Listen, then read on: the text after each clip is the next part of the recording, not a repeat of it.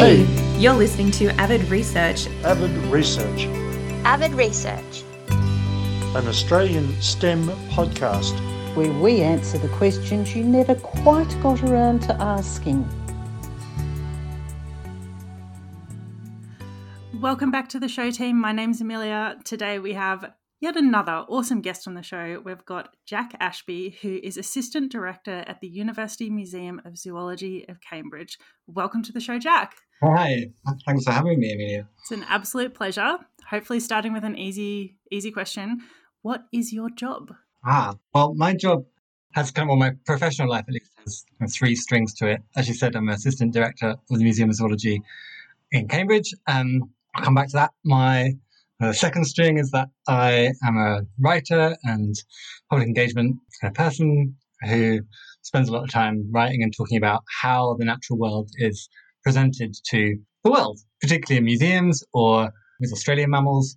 And that that involves talking about the biases that humans inflict upon nature and how museums are kind of colonial structures, things like that. And then the third part is to spend a month or two a year in Australia, in normal times at least, supporting wildlife NGOs and conservation programs at universities to do mammalian fieldwork on a voluntary basis. So being Assistant Director of the museum is quite broad. It covers kind of all areas of the museum's operations. So I have with the director a strategic overview of everything we do, but I work very closely with the public engagement teams, and I lead the collections team and the visitor services team. So how do we look after our stuff and how do people come to see it? It almost sounds like it's a bit of a license to do things that you think are interesting as well. That'd be nice.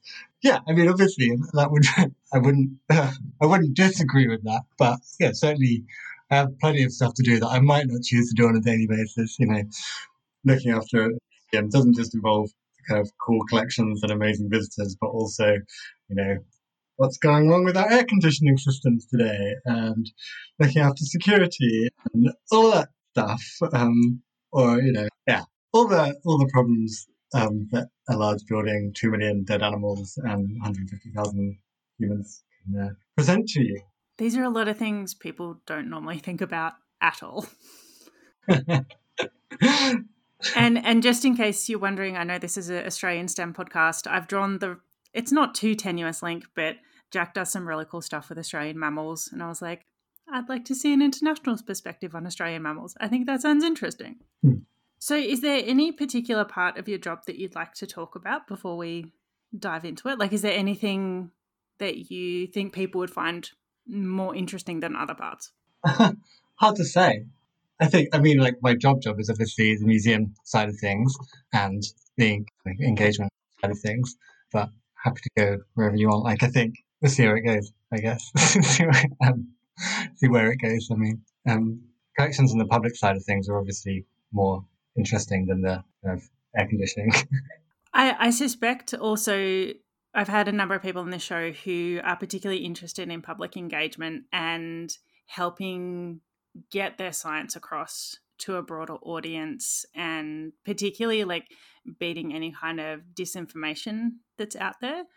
How have you got into that part of your work?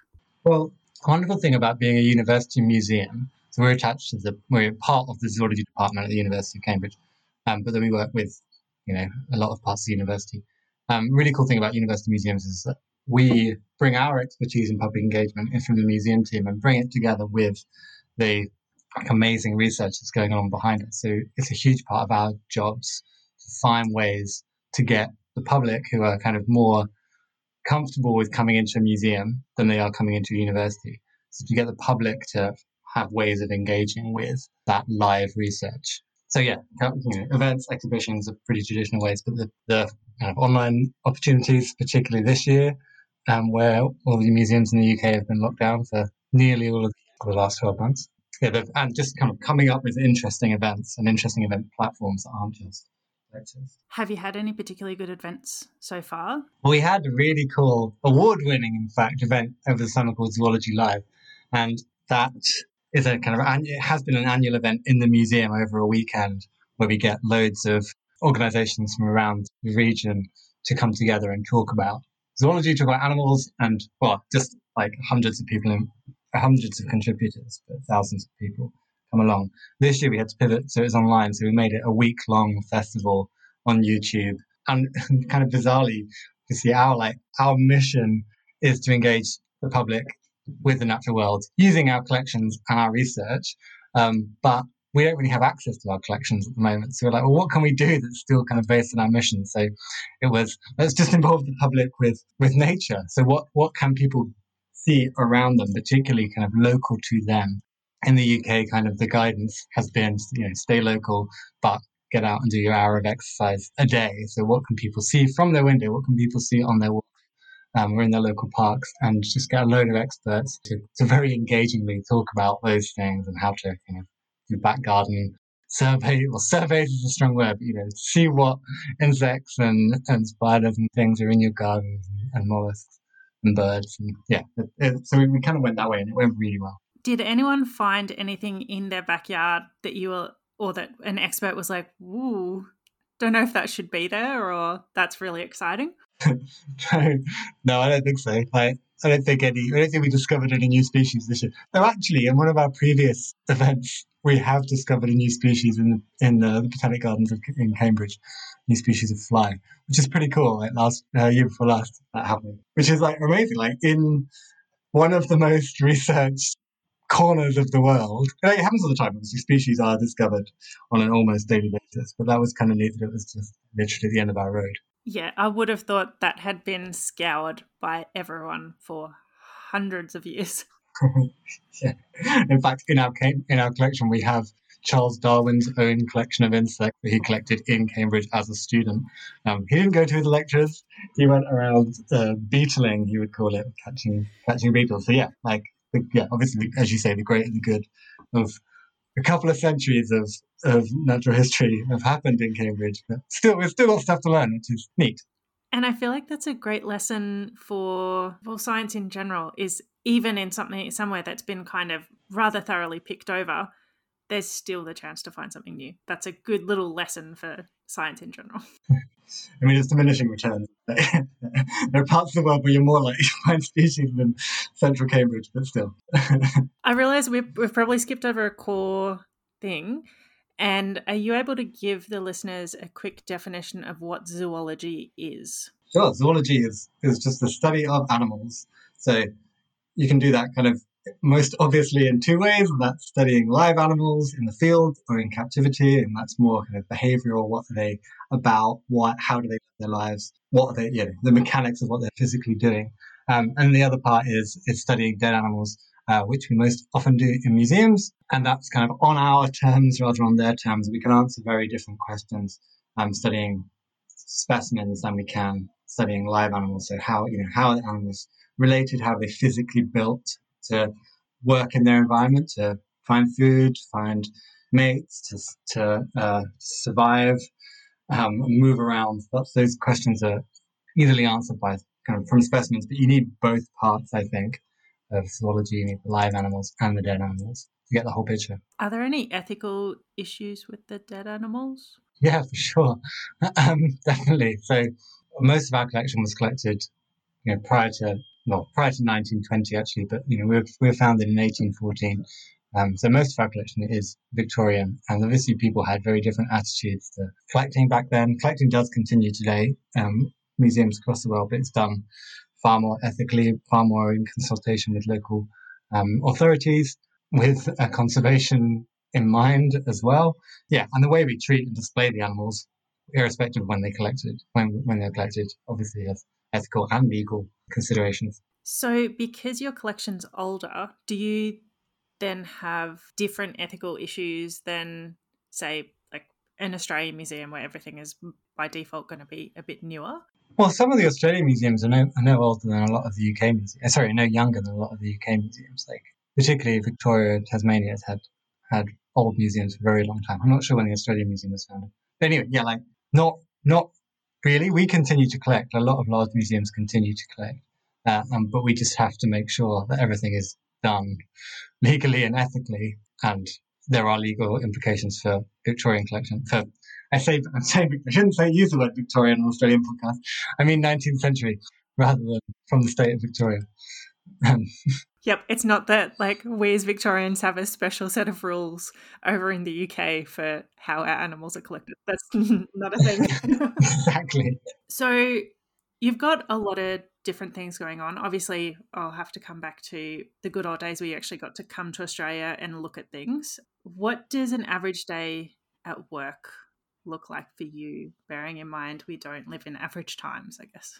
I always find it difficult to answer that question because like working across the kind of range of activity that I do in museums. So, like, as I say, I work with the collections team who look after our collection, work with the visitor services and operations team who can welcome visitors and present the face of the museum, including marketing and exhibitions and things like that. And I work very closely with the public engagement team who do our events and schools and all things like that. So I prefer to answer what's an average week look like, or what was last week look like. It's probably easier. So last week was nice because sometimes I just do admin, especially this year.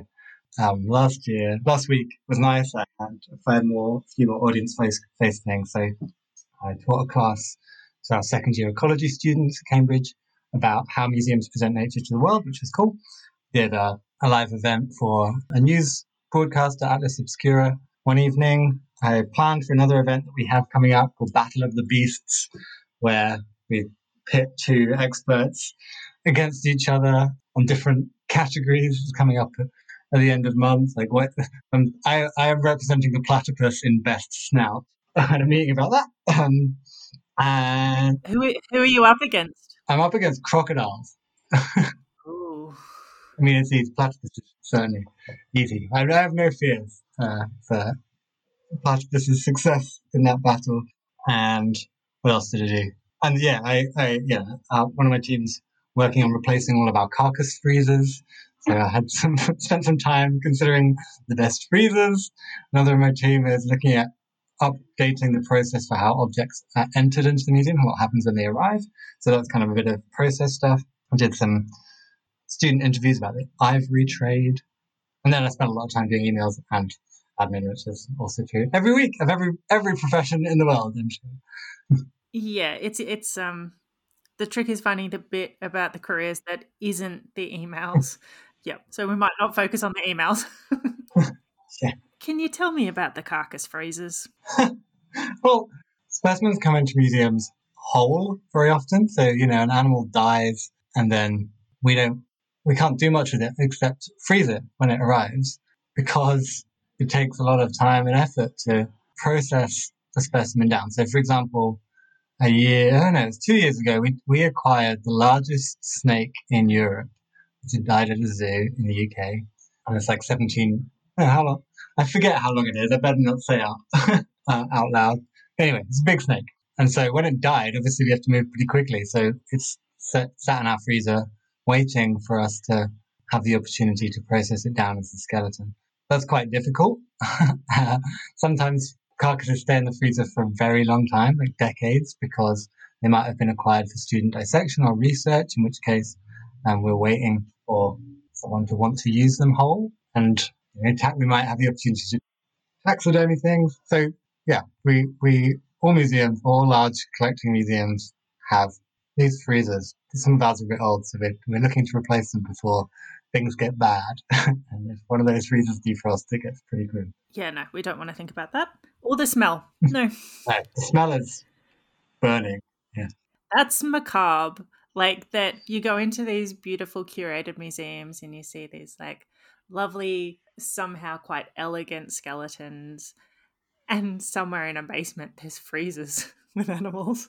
Yeah, and I mean, like, that's what I spend a lot of my time in writing is about how do you go from one to the other, what has happened to get from the carcass to the display specimen. And like a snake, a very long snake, that is thousands of identical looking puzzle pieces, thousands of vertebrae, thousands of ribs. We've got to make sure we go back in the right order, which is quite a piece of work. Which is why we didn't do it immediately when it arrived. You went just like, yes, let's go. We've got this. Like, you're like, let's take a minute, have a think. Yeah, yeah, right. So I was once involved tangentially with the burying of a whale skull is separate from the body, because the museum thought, the Victorian Museum thought they might come back and get it when it was less whaley 10 or 20 years down the track. Obviously, that's one way of dealing with the problem, is just to bury it, come back later when the worms and things have done their job.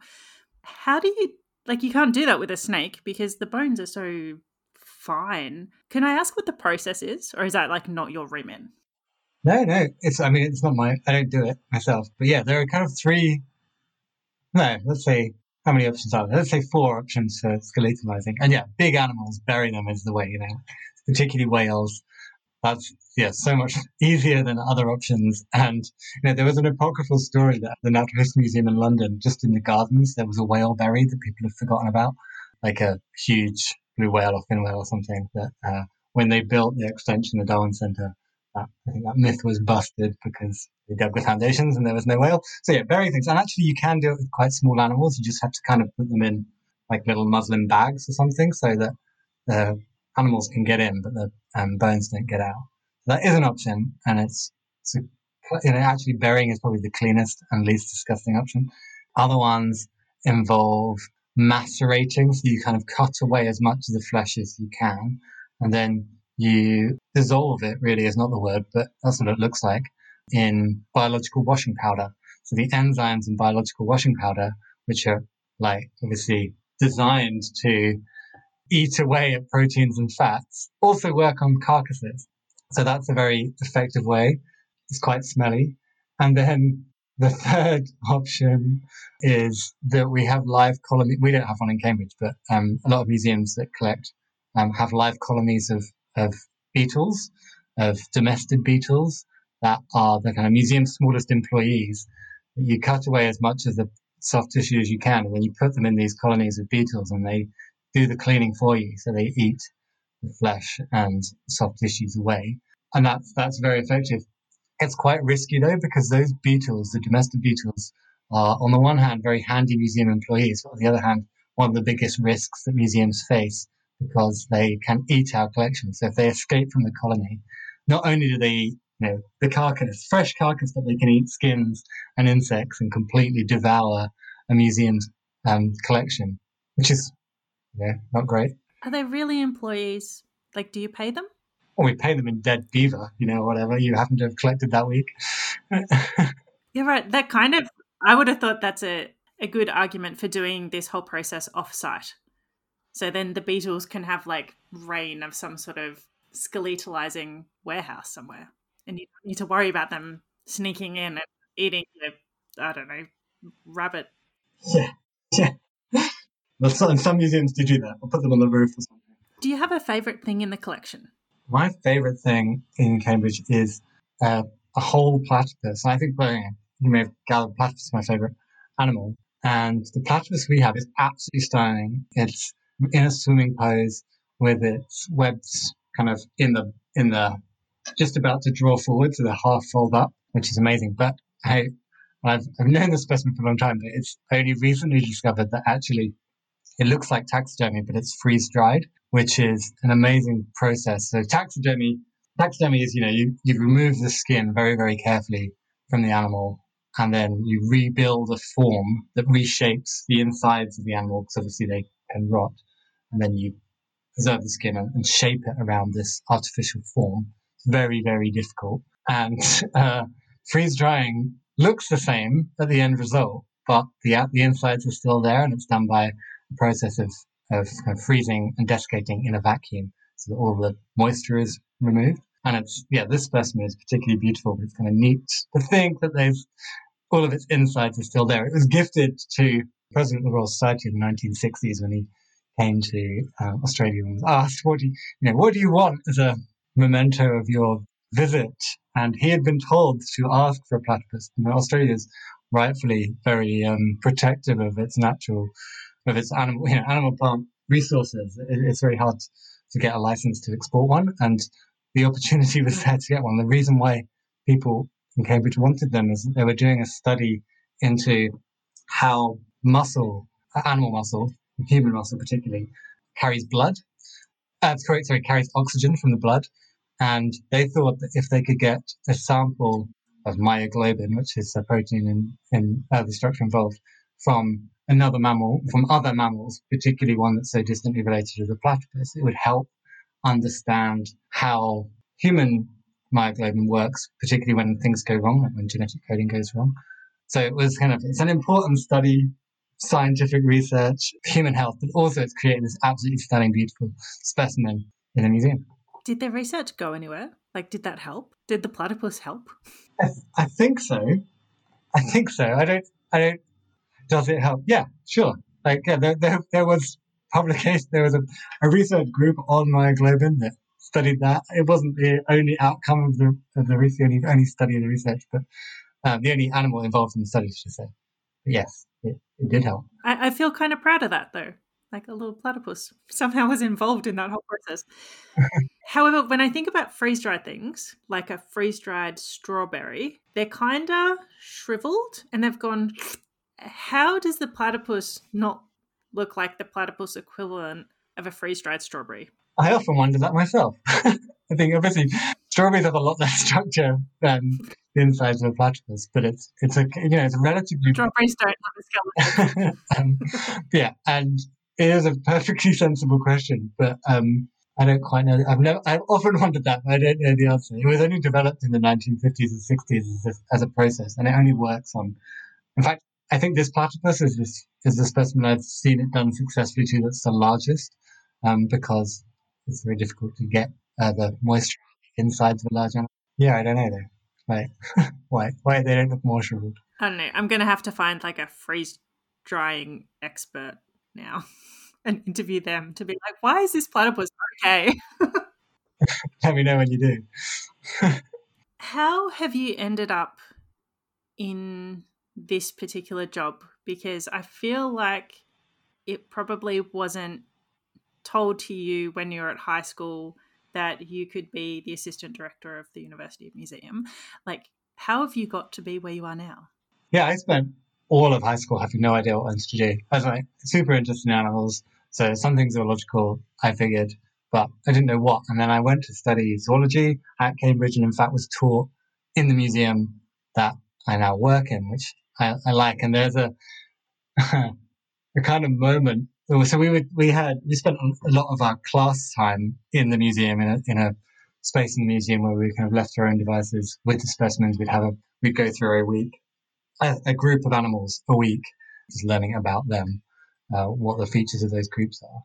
And I remember just one evening I was sat in there on my own, and the museum at the time, 20 years ago, nearly, didn't have much of a public face. It was just there for the university. It was open to the public a few hours a week, but there were no public-facing staff. And it's like, I could work in museums, and I could do education in museums, natural history museums. And that was where I wanted to go. And that was kind of an epiphany in my last year of university, thanks to what my experience of learning in museums and how important teaching with objects had been for me. So from there, I worked in a science centre for a year in Bristol, initially front of house and as an explainer out in the galleries. And then I moved into the learning team to work on schools and family learning programs. Then after a year, I moved to the Grant Museum of Zoology in London, at University College London, which is another small university zoology collection. And I was there as the learning manager for the first 7 years to turn the museum into a public-facing space. So again, it had only been used for university classes for 150 years or whatever, more than that. And then my job was to kind of open it up to the public, create learning programs, create exhibitions, create interpretation. And then after 7 years there, in that job, I became the museum manager.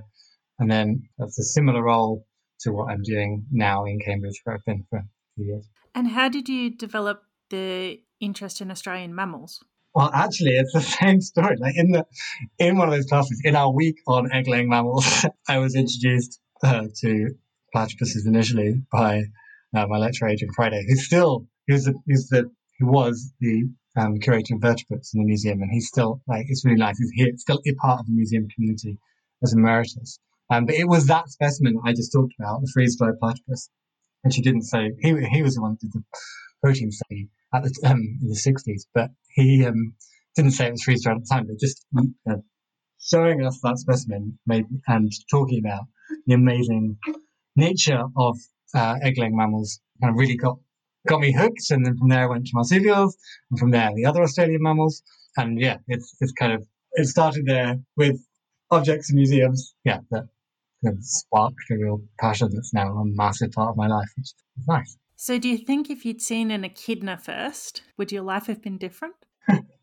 Well, no, because echidnas, I mean, my animal rankings goes number 1 platypus, number 2 wombat, number 3 echidnas. So echidnas are still up there, super amazing. We did see, so we have, we saw echidnas that same day, I'm sure, but it was the story of the platypus that, with venom and massively sensitive electroreception, which echidnas do have, but lesser extent. They got me hooked, but yeah, I'm a big fan of echidnas too. Have you seen them both in the wild? Many times, yeah. They're very special. Especially echidnas, they're hilarious. They're just sort of like boofing through the bush. Like they just don't care. They're just like shoulder first, boom. I'm spiky, whatever. Yeah, I have a kind of my own personal taxonomy of animals, which is animals I like and animals I like less. And the ones that I like, kind of universally, I call them bumpity-bum animals that walk as if their kind of internal monologue is bumpity-bum, bumpity-bum, bumpity-bum, bumpity-bum, bumpity-bum, bumpity-bum. Unlike platypus, echidnas, and wombats are definitely bumpity-bum animals. I'm trying to think of another animal that like fits so beautifully into that description. And I'm like, I don't know. I haven't met a bee. I go with marmots, which are basically rodent. Yeah, the chunky rodents. So yeah, marmots, beavers, and marmots are basically rodent versions of wombats, and bears. They all kind of bumpity bump around. That's hilarious. You've totally thrown me there. I'm sort of curious. Like often as Australians, we see Americans, occasionally Europeans, kind of freaking out about Australian fauna. And it's sort of like, how do you people live there? It's also deadly, blah, blah, blah.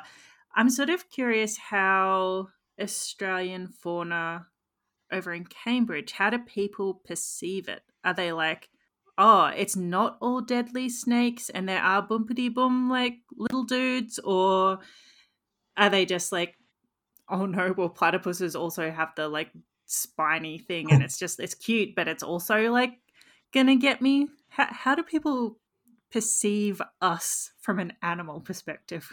Well, I'm glad you asked it. I promise the listeners out there, this isn't a planted question, but my next book is about exactly that. Like, how does the world come to know and come to talk about Australian animals? And a really big theme is that, yeah, as you say, one thing is everything in Australia is trying to kill you. I'll come back to that. The other thing is that Australian animals are often presented as kind of weird, bizarre, curious, like that they are kind of undervalued as just little evolutionary curiosities, little evolutionary oddities, primitive even. And you often said of the particularly the egg-laying mammals, platypus and echidnas, that they are primitive. Now, no living complex species can be primitive. It's complete scientific nonsense. But I think it's really interesting that the world kind of thinks about Australian animals as odd and bizarre first. And my argument is there's kind of a hangover from colonial attitudes that are kind of writing Australia off as a little bit inferior or a lot inferior in some places. And that's had massive implications for the conservation of Australian animals. As many people know, Australia has the best mammals, but is also the worst place on earth to be a mammal. More mammals have gone extinct in Australia than any other country in the world. In fact, over a third of all mammal extinctions since European invasion in Australia have been in Australia. It's so, and I think that is linked to the way we think about them. It's hard to conserve them because people think that they are kind of destined to fail as a nature of some kind of alleged inferiority, which just isn't there. So it's a big topic. But coming back to the everything in Australia is trying to kill you thing, I also think that's a massive colonial hangover. And I mean, I say that aware that Australians themselves perpetuate that story. Like, they like the idea, I think, many Australians like the idea of, we're living life on the edge, we're surrounded by all these deadly animals. So yeah, that's the story. Australia has is the deadly home of deadly animals, but actually it really isn't. Sure, there are plenty of snakes with very potent venom, and there are plenty of aggressive snake species in Australia. But very, very, very few people die from snake bite in Australia, whereas tens of thousands of people die from snake bite in Asia, in South America, in Africa. There are reasons for that. Obviously, the likelihood of encounter and the availability of medicine and education around behavior around snakes is a factor in that. But kind of my general argument is that, yes, there are venomous things in Australia. There are snakes and there are spiders. There are centipedes. There are trees that will sting you. There are octopuses. There are ants. There are platypuses, as you say. But actually, those things exist in pretty much every other continent except for Europe. But in addition, every other continent has large predators. And Australia doesn't have any large predators. So I would in fact argue that Australia is the least dangerous continent except for Antarctica when it comes to the animals that live there. Oh yeah, continent. Like if we're talking about country, like the place to be is New Zealand. No snakes, no spiders. Yeah. We do have crocodiles.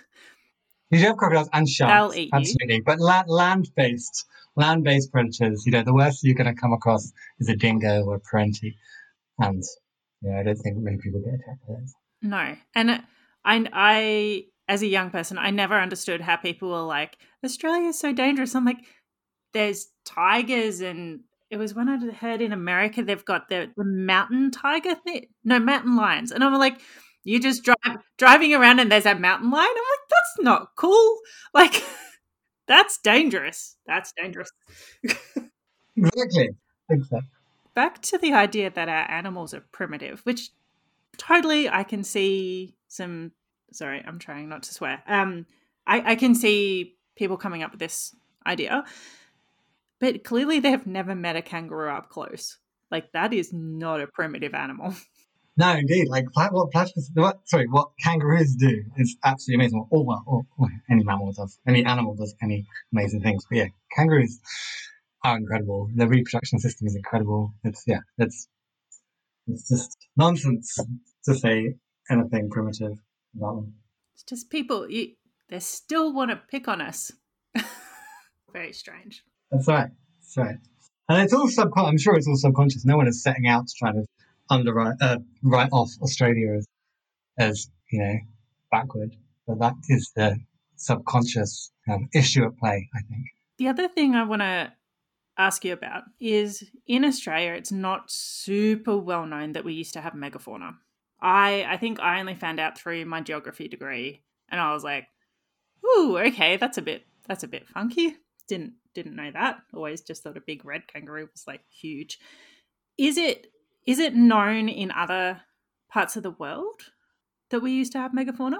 Yeah, I think some species are far more famous than others. So in Cambridge, we have a Diprotodon skeleton, a cast of a Diprotodon skeleton, and that's for those, I'm sure a lot of people are familiar with Diprotodon, but as you say, red kangaroo is the largest living marsupial. The big red male would be about 90 kilos. Its Diprotodon could reach 2.5 tons.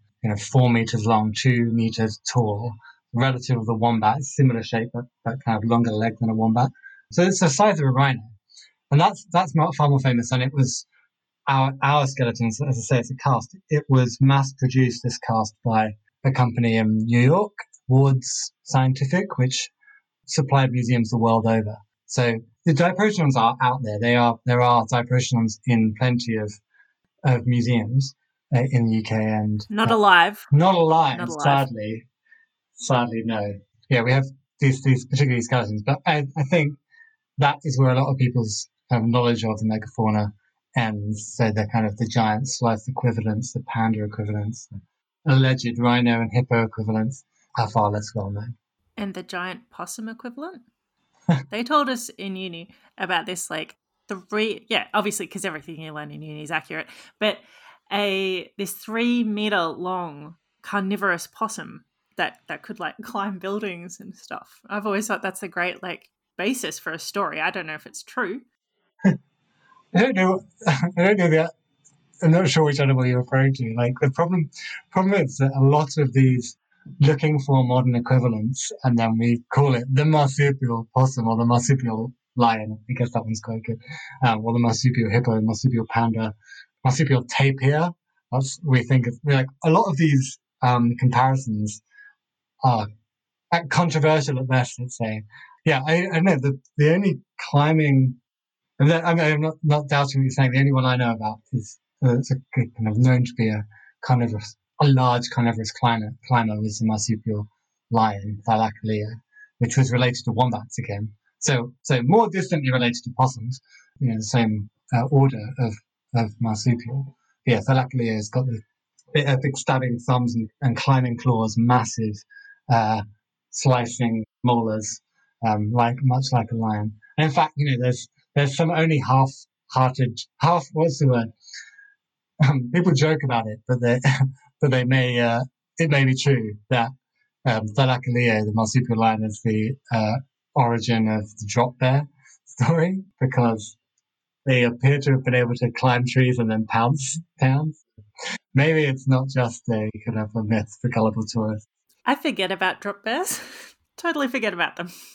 You're taking your life in your own hands every time you go outside, then. Be warned.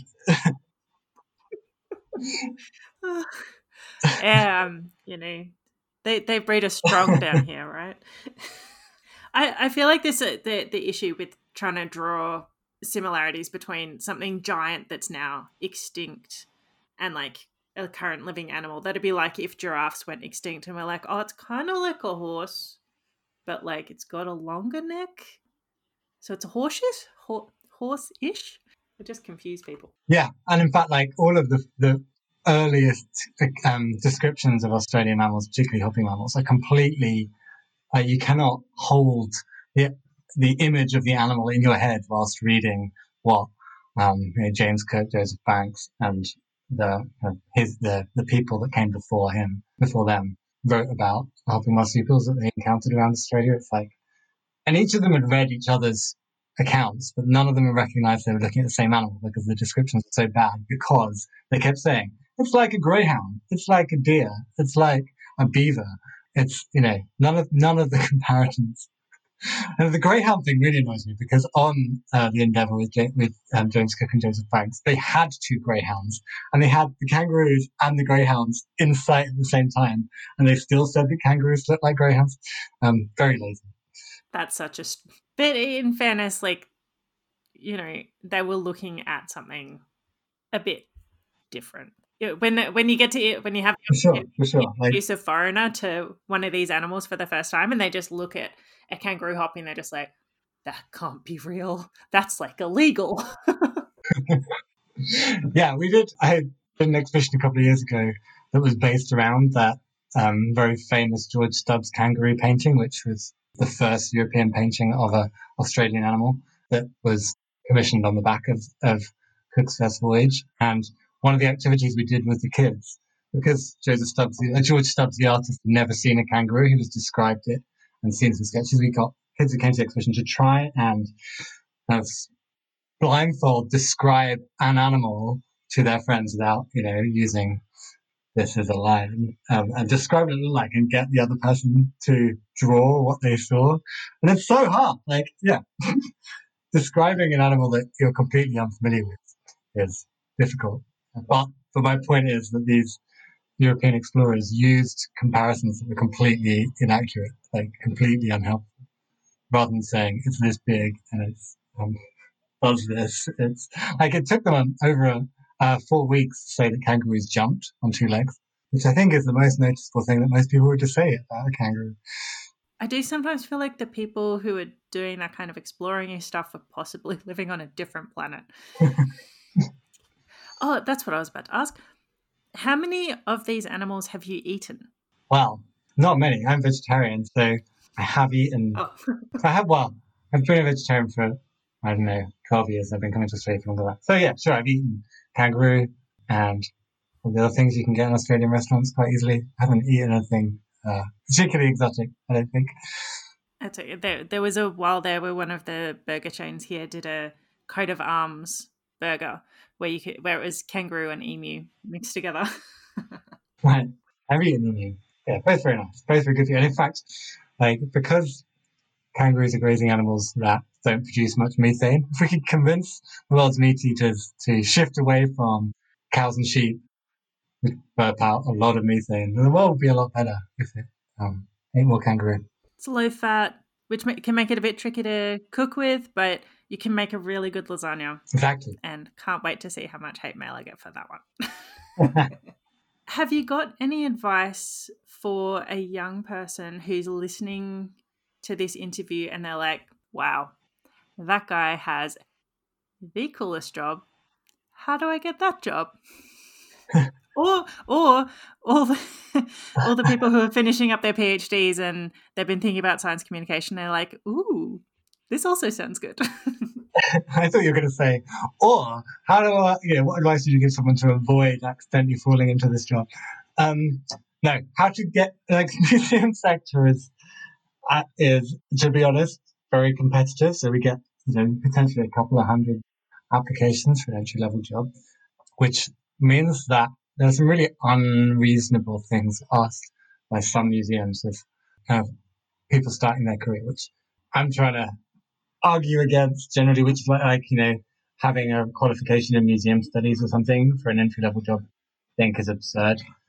So my advice is, try and get some experience. So unfortunately, a lot of museums expect people to have done voluntary work for a very long time, which is, volunteers are amazing, but having a requirement for people to have worked for free for a long time, I think is unreasonable. So if there's any other way you can get experience, if you can volunteer, it's great. And that was stated, there are occasionally paid internships or as part of people's studies or, work experience placements, any way you can get some experience in museums. And then crucially, if you're there, or even if you're just kind of visiting museums, the big question that I look for if I'm employing someone is, does this person ask, can this person work out why museums are doing what they're doing? Why if it's a documentation job, so if it's, cataloguing and collections, why would a museum choose to document that drawer before that drawer of animals? This is a pretty abstract example, I guess. What is the strategy for doing these things? Or, if you're just visiting museums, you can still ask the same questions. Like, what is this museum trying to get across in its displays? Can I guess the museum's mission statement by walking around it? That's not just true of naturalist museums. That's anything. Just think about why museums are doing what they're doing. And I think that is the most important thing that I look for, understanding the reasons behind decisions that institutions are making, or at least having a good guess at what they might do. That's really interesting advice. It's kind of strategic thinking and also like the reverse engineering strategic thinking as well, being able to take it backwards. Exactly. Yeah. When I've got science communication classes, university students, the first thing I ask them is, why do we have museums? Why do, national, regional governments, universities, local authorities, whatever, fund museums? What is the point of this collection? And it's odd that people have, it's not surprising, I guess, but they've never really thought about it before. And what is this museum for? I think it's kind of a fundamental question that we get if more people thought about. I was going to ask, is there an increasing interest in visiting museums, from the general public? Is there an appetite for core zoology stuff? And obviously you've mentioned that the museums that you've worked for haven't always been open to the public. Is there increasing interest in museums from the public? Sure. I don't know about trends, but certainly museums are a massive part of the cultural economy. And natural history particularly. In the UK, we've done studies that show that natural history is the most popular of all the museum disciplines. So, more popular than art, more popular than history, than social history, archaeology, anthropology.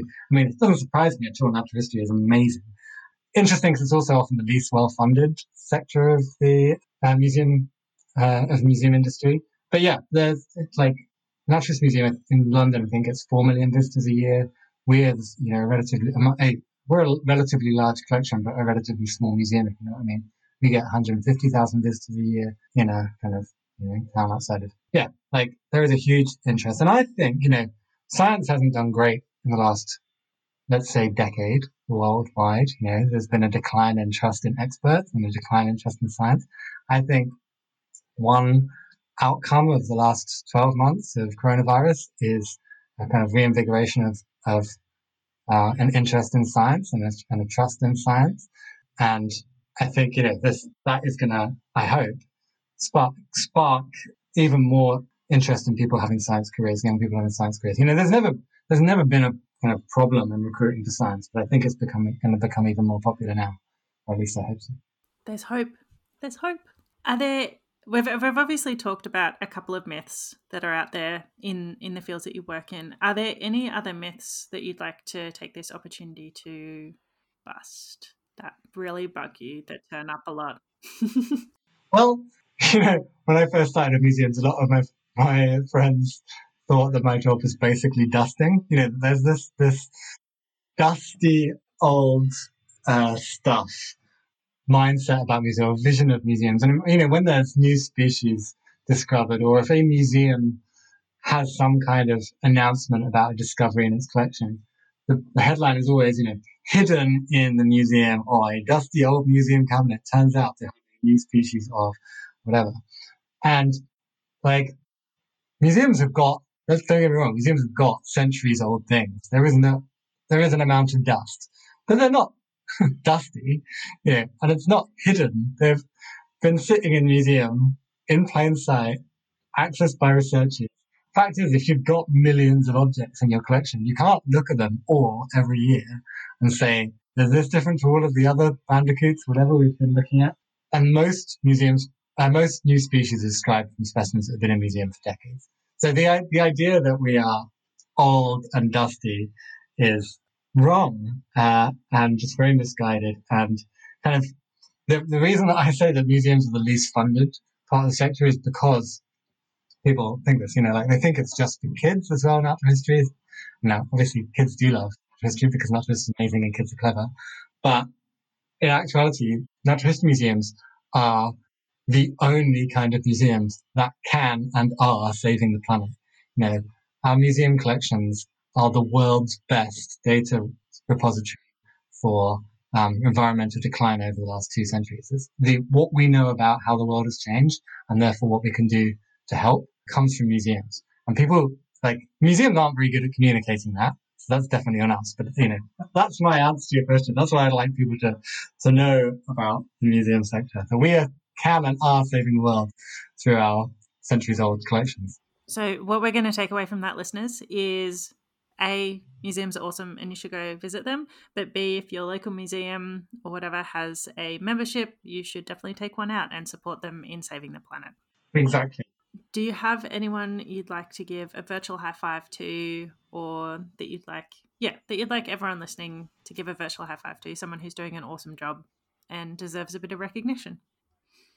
Sure. As we were talking about conservation, as the Australian podcast, I'd definitely shout out to some of the conservation NGOs in Australia. So I've done field work with Arid Recovery in South Australia, the Australian Wildlife Conservancy all over Australia, doing amazing science-based conservation. So definitely organisations worth supporting, worth following.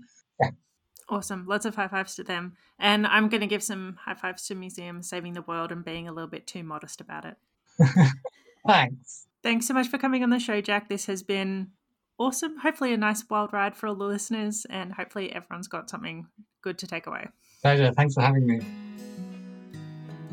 Thanks so much for tuning in this year. If you like this podcast, you should head to avidresearch.com.au where you can sign up to our email newsletter. You can also now sign up to our Patreon, which means that if you so choose, you can financially support Avid Research. And I have a massive shout out to our very first Patreon, David Lee, who is a fantastic human being.